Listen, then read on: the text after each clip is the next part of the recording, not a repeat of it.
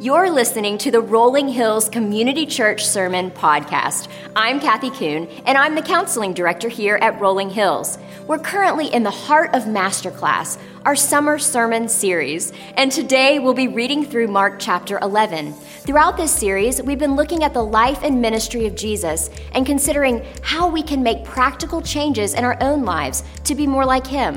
Jesus had the authority of the kingdom of God in his words and actions. But what is the kingdom of God, and what does it mean for you and for me today? Let's listen in.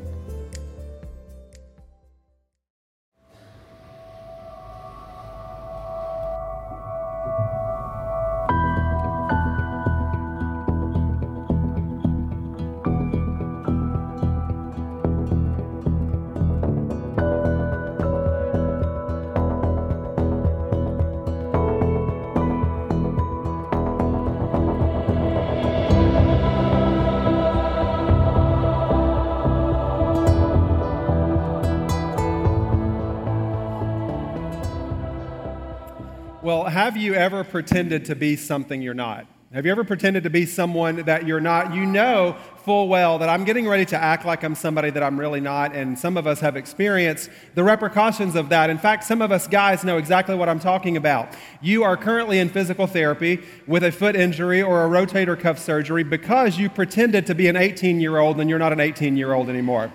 You were at your local rec center and something came over you. I have had that moment before when you realize I have got to prove to everybody that is half my age that I have still got it, that I still have said skills at whatever it is that might be. Or if it's not that moment, maybe you've had this moment where you were guilty of trying to be a pretender. You're at Outback on Friday night and there is a bloomin' onion in your future.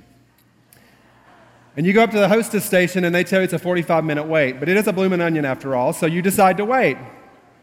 And sure enough, a few minutes later, the hostess comes out and she says, George, party of two. George, party of two. Keep in mind, you're not George, okay? In a moment of honesty, a lot of us have been there. George is nowhere to be found, and we've thought to ourselves, I could be George tonight. I could go in and just take that table and nobody would ever know the difference. But it's not just those moments when we pretend. There's times when people pretend on us. Hypothetically speaking, maybe it's your first year of marriage and your beautiful wife brings home fake Oreos. Hypothetically speaking, in order to save money.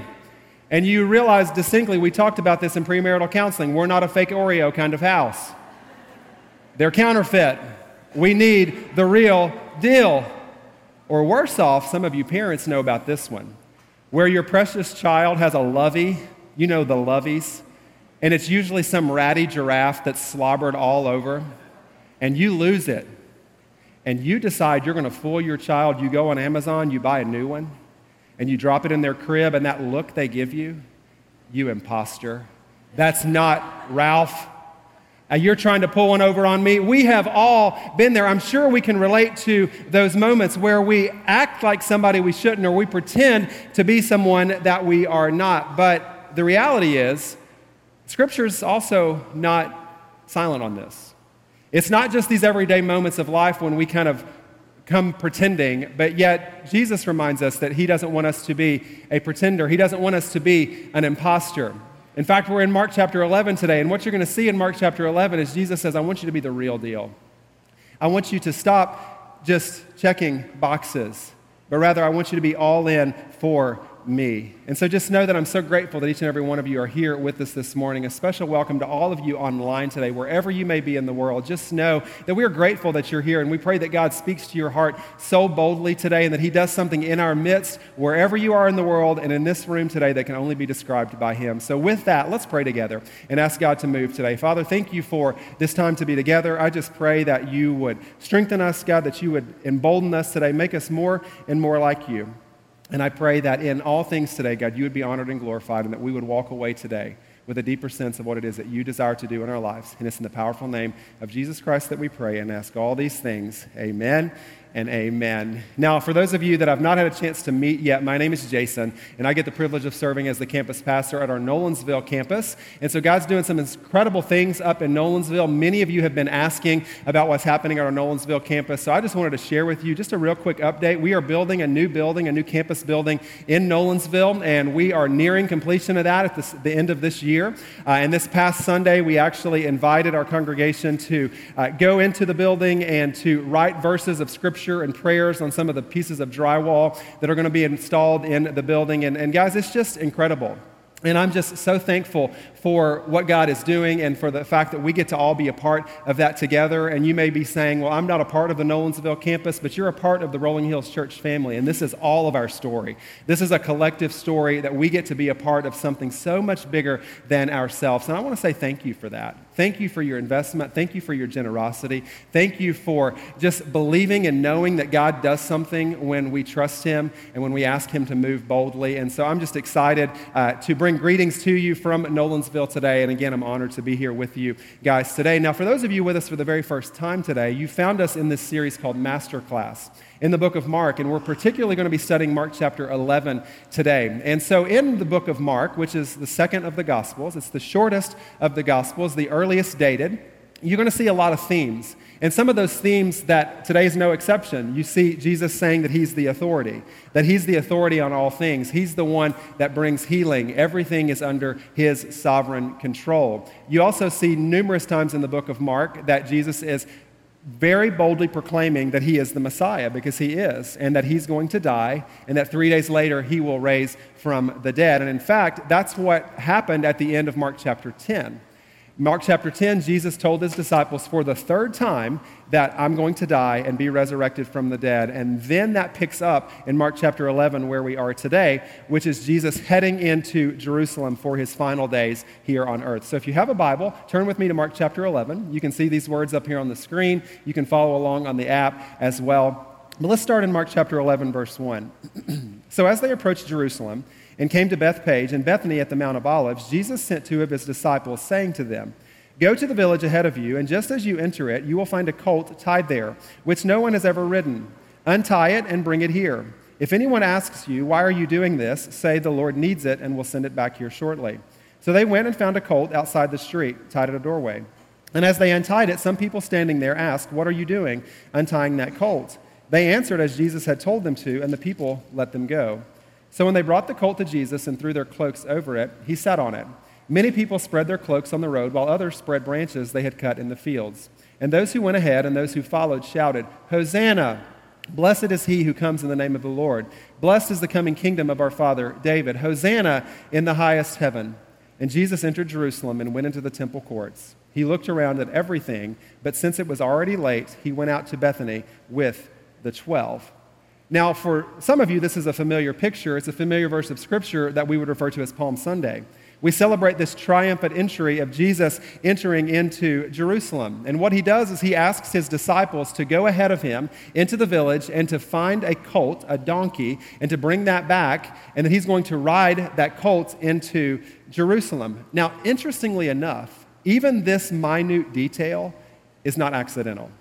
It's prophesied. In Zechariah chapter 9, verse 9, the prophet Zechariah, some 500 years before this ever happens, tells us that this is precisely what's going to happen. Look at Zechariah 9:9.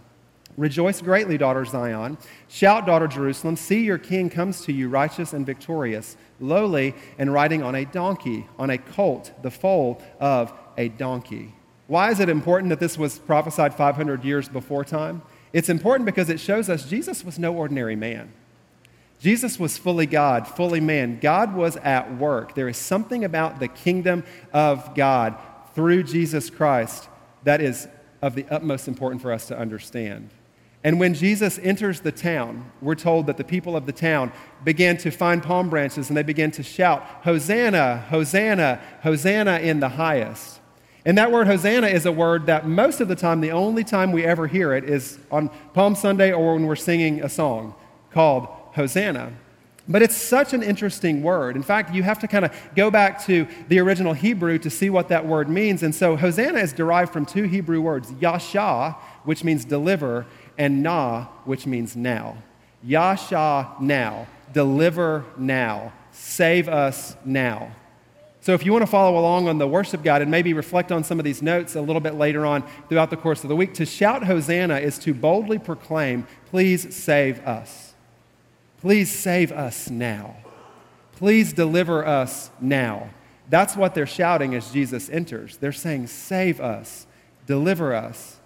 So it's safe to say there's a praise and worship service that has broken out on the streets of Jerusalem. And they add to that, blessed is he who comes in the name of the Lord, meaning Jesus isn't a poser, he's the real deal. He's the real deal. The mere fact that he rode into town on a donkey was not what anybody was expecting. Dare I say, that doesn't sound like a very triumphant entry.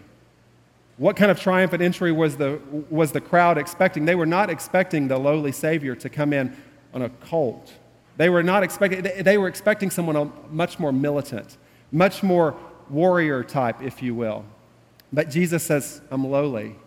I'm not only the Savior, but I'm here to save people from their brokenness and to restore the brokenness, to bring sight to the blind, to bring calm to the anxious, to lift up the downtrodden, those who society has overlooked. I am for them. And they boldly proclaim, even in verse 10, blessed is the coming kingdom of our father David. Hosanna in the highest heaven. That phrase, blessed, is the kingdom of our father David. We're blessed because of the kingdom, Jesus, that you are ushering in. So what does that word kingdom mean? Just like Hosanna, we've got to understand that word kingdom. The word kingdom means Jesus' reign, that it's his reign, that he is the one who is on the throne. He is the authority over all things. And what is his authority? It's from God, but it's a message of grace, and it's a message of love. It's a message of forgiveness, not condemnation, but one of mercy. Not the way of the sword, but the way of peace, so to speak. A message of compassion.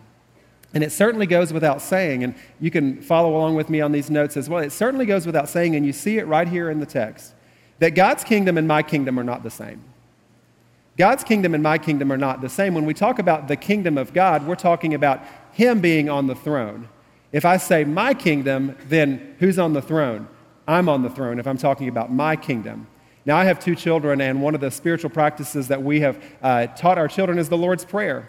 And when you pray through the Lord's Prayer, you get to this point that's in Matthew chapter 6, verses 9 and 10. Our Father in heaven, hallowed be your name.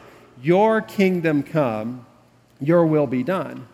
And so when I pray that prayer, your kingdom come, your will be done, see what I'm inadvertently praying is not my kingdom.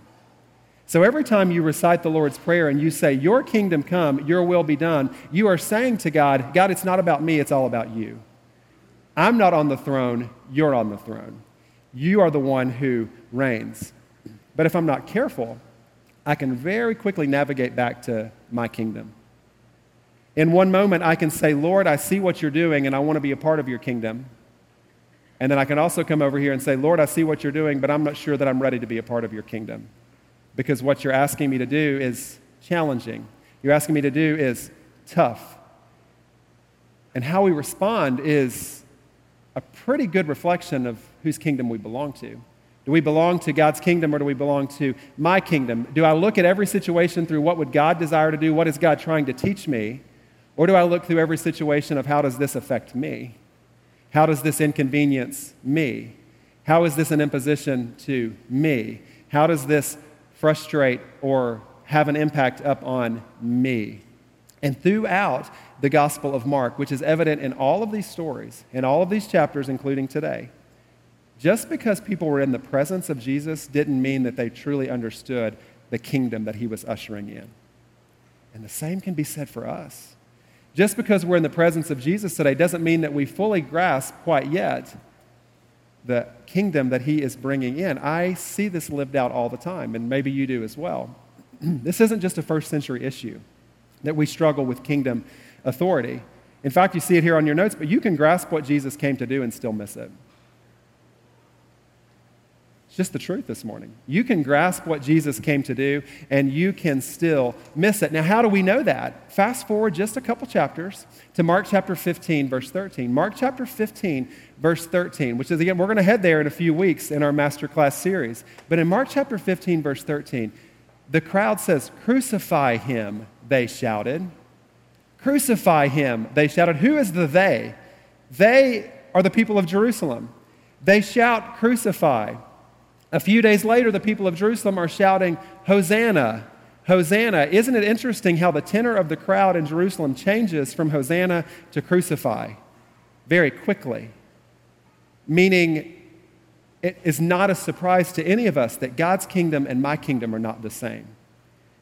This is where that imposter syndrome can start to kick in. This is where our kind of pretending tendencies, if you will, can start to kind of rear their ugly head. Because I get what Jesus did. I understand his teaching. I'm just not sure that I'm ready to fully be all in for it. I get what Jesus is saying, and I'm excited about that. And it's really easy for me to be excited about it on Sunday when I'm here at church.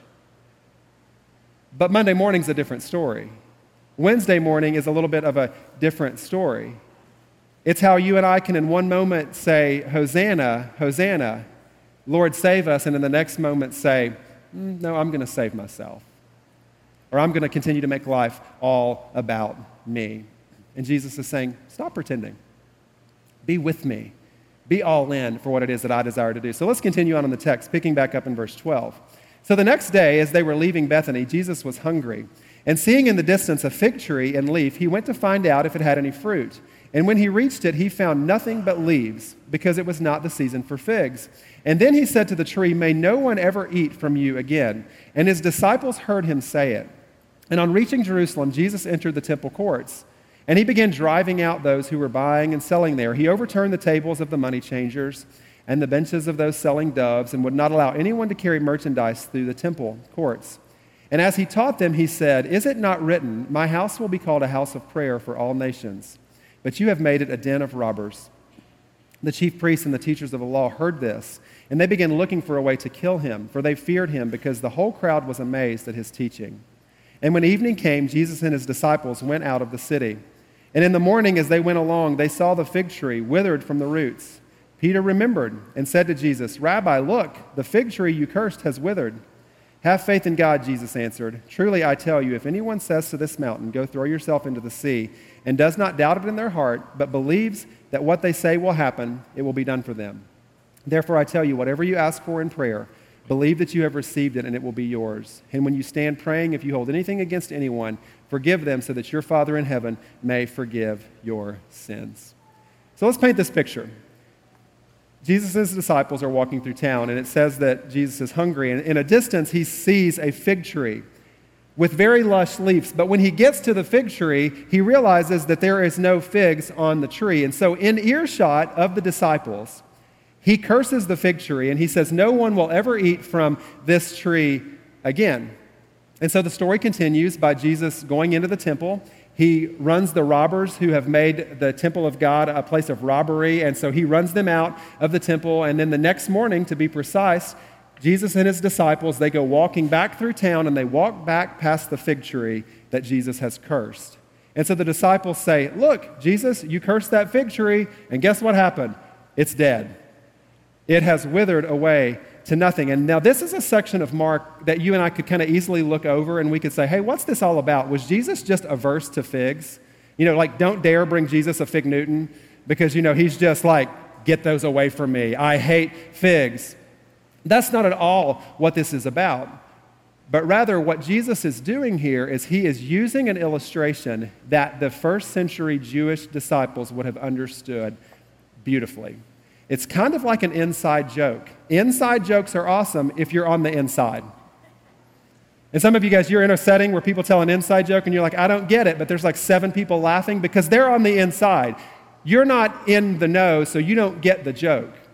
And in essence, what Jesus is doing here is he's teaching the disciples something through this story that they would have fully understood. What is that story? In many Old Testament references, the Israelites were referred to as a vineyard.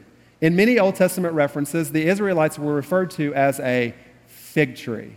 So when Jesus is talking about this fig tree, what he's doing is he's talking about the Israelites. And the disciples were Jews, meaning they were descendants of the Israelites, God's chosen people. I mean, look at Hosea chapter 9, verse 10.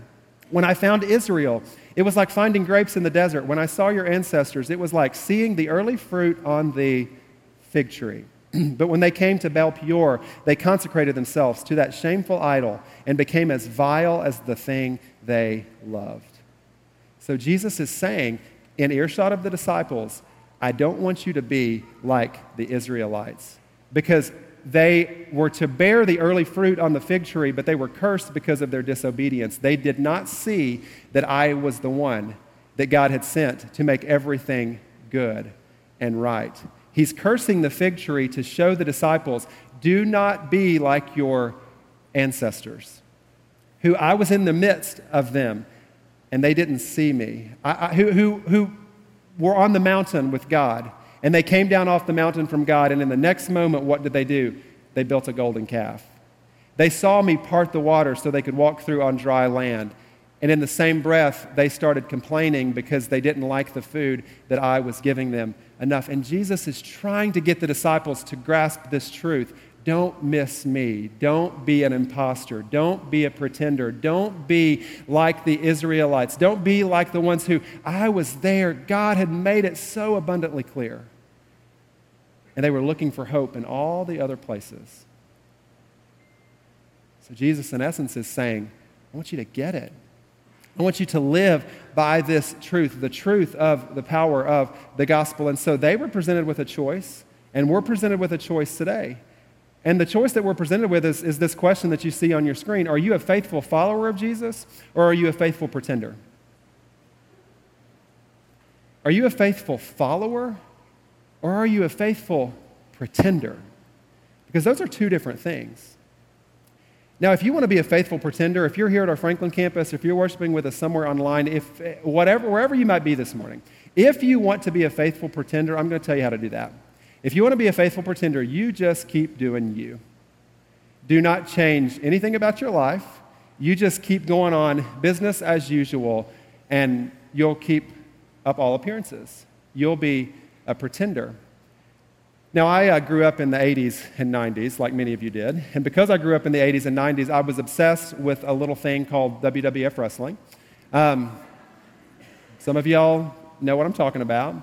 I mean, to the point, like, we watched it every week at my house. I mean, we would do the pay-per-views, WrestleMania, SummerSlam, Royal Rumble, all the things. All my friends would come over to our house. I'm also not ashamed to say I've seen it numerous times in person, at the rink. So it's just... It's amazing. It's amazing. But the reality is, here's the reality. It's a show. It's a show. It's pretend fighting. Now, I am not here to dismiss the athletic ability of the Ultimate Warrior. I'm not here to say that Macho Man Randy Savage was not a very strong athlete. He was, but the reality is it's pretend fighting. There were people in the crowd who were shouting Hosanna to Jesus, and they were pretending. The fig tree, it was pretending. Its leaves were so lush, but there was no fruit. And because there was no fruit, Jesus looked at it and cursed it and said, I'm trying to teach you a lesson in the midst of that. What is that lesson? Your leaves may look really, really substantive, but there may be no fruit. You may have perfect church attendance, and you may say, I have the most stellar church attendance of anybody in Rolling Hills, but your heart could be very far from God. You may say, I know all about the kingdom of God, but yet not be a member of the kingdom of God.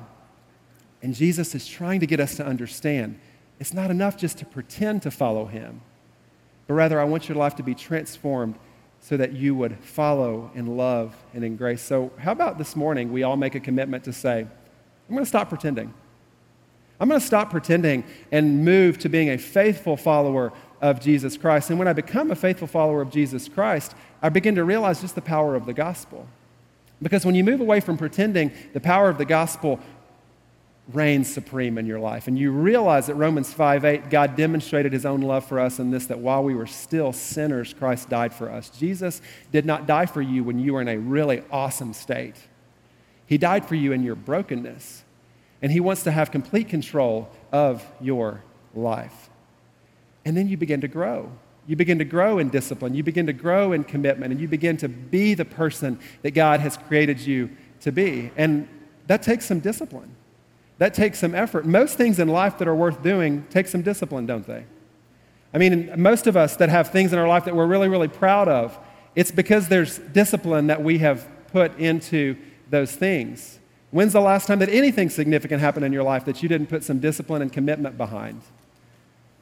Granted, I know some of you have won a raffle before, and you're like, well, actually, I won a raffle one time, so I don't have to do much for that. But besides that, you show me something that you would consider a success in your life, and you're showing me something that you're committed to and that you're growing in discipleship to. And so Jesus wants that for us, to not just be a faithful pretender, but a faithful follower.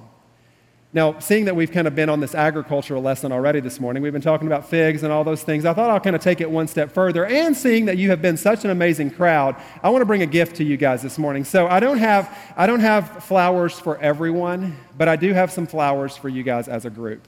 Okay, so Joel's bringing out some flowers. This is just as a sign of thank you to you guys for being so awesome.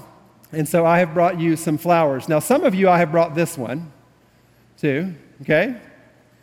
And then there's some of you that this is for you. So I love you. Thank you for being at church today. I have a question for you. Which of these bouquets looks better to you? This one? Which one would you like to receive? This one? Which of these is most alive? This one, right? Actually, that's where you're wrong. Kroger lied to you because they had both of these. Now, these were bought several days ago, and these were bought this weekend. These were both under the umbrella of live flowers. Kroger lied to you. Why? Because both of these are dead. These are really dead, but these are on their way to this. These are just pretending to be alive for a few more days. But these right here, no question asked, dead, throw these away. The reality is, when flowers get cut from the source, they cease to be live flowers, they become dead flowers. And if we're not careful, some of our lives look like this. We have it all together. We have come in this morning with a great show, a big smile. We're not being honest, we're not being authentic, and we are putting on a show, and we are pretending, saying, Jesus, Hosanna, I'm with you, I love you. And the reality is, if we're not careful, we become a pretender. Both of these are dead. This one's just fooling you for a couple more days. But I promise you, if I leave them up here on the stage, you come back next Sunday, they're all going to look terrible. Jesus says, I don't want you to pretend. In fact, though, I want you to get it. He's telling the disciples, he's using this agricultural lesson to show them what it means to truly be connected to the source. In fact, go back to verse 22. In Mark chapter 11, verse 22, have faith in God, Jesus answered. This is right on the heels of him saying, don't be like the fig tree. Don't be like Israel who missed it. Rather, have faith in God. And then he continues by saying, if you have faith in God, this is what's going to happen. You can go out in boldness. You can go into the world and proclaim the good news of Jesus. You can ask for anything that you want in prayer, and you come with a forgiven heart and a forgiveness of others, and not with an attitude of superiority or an attitude of life is all about me, but an attitude about pleasing God with all things, that pure heart, that clean heart. And then he says, all throughout the Gospels, then you will stand in awe of what God does. And praise God, we're here some 2,000 years later because of the faith of the disciples.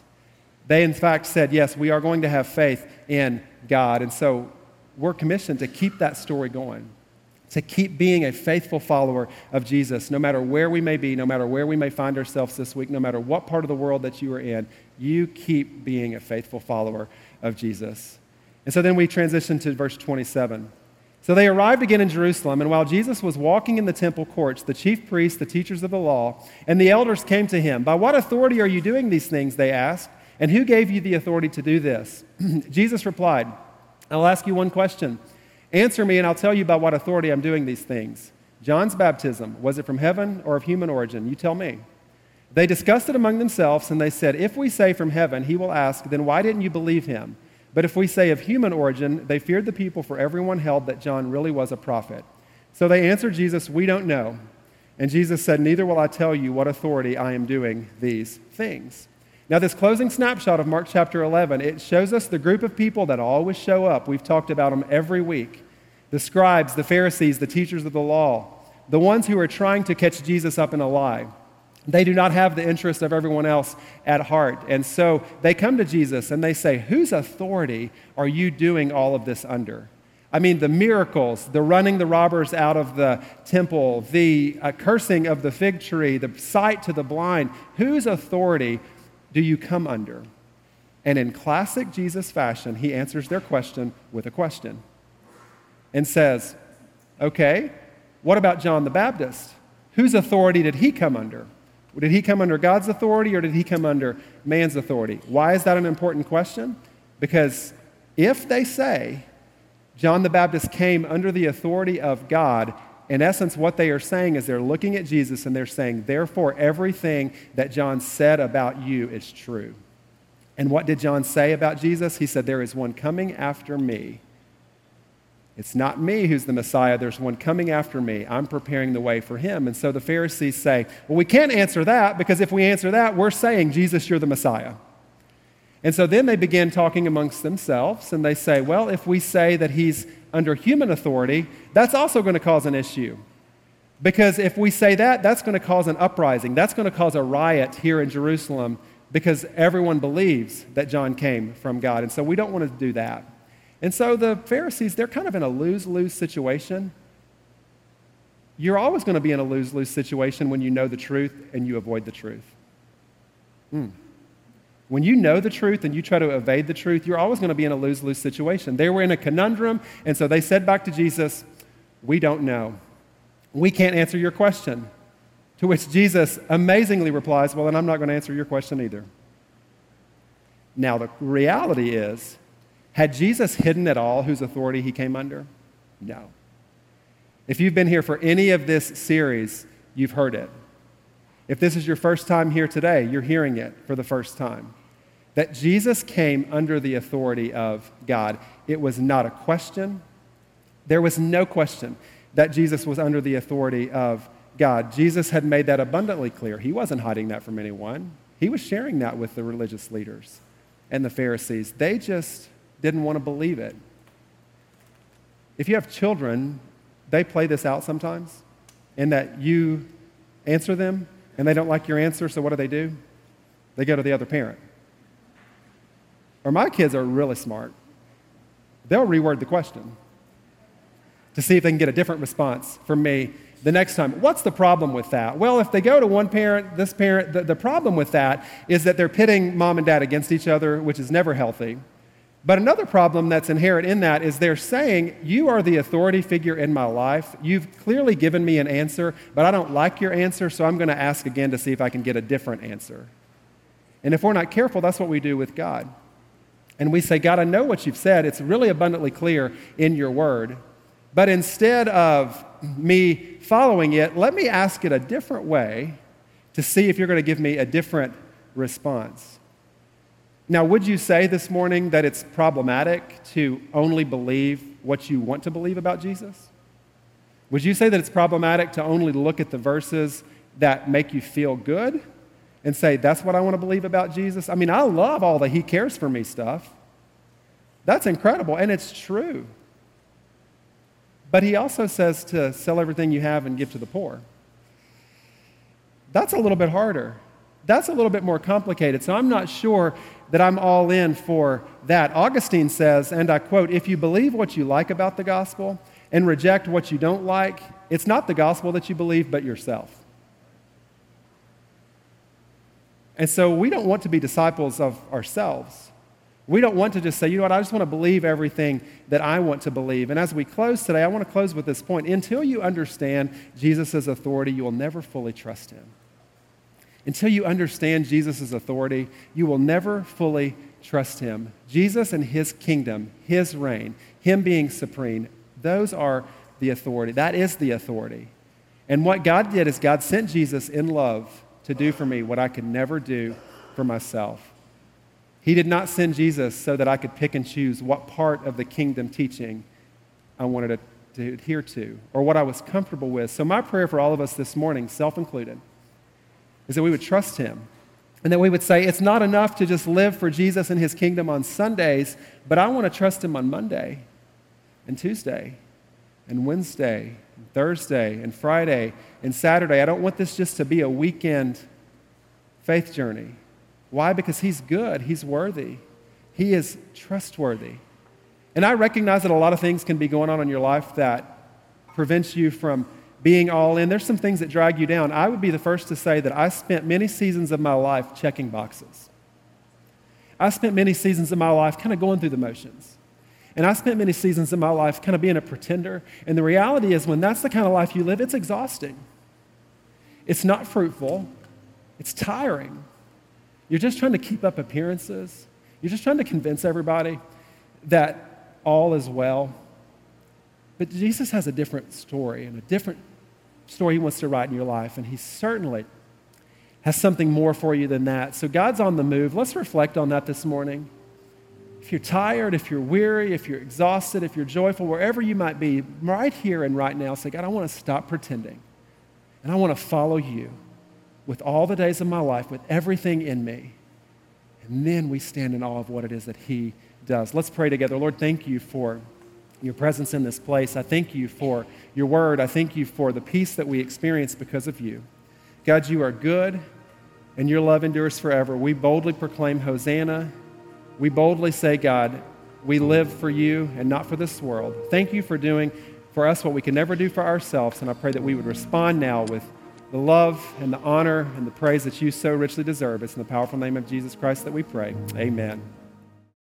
Thank you for tuning in to our Rolling Hills Sermon Podcast, part of the Rolling Hills Podcast Network. If this content has blessed you in some way, we hope you will share it with a friend and subscribe so you never miss a new sermon. Be sure to check out our other great podcasts like the Making History Parenting Podcast, Men's Leadership Network, and the RH Women's As You Go podcast. If you want to learn more about Rolling Hills, you can download our app, follow us on social media, or visit our website at rollinghills.church. Tune in next week for more of our series, Masterclass.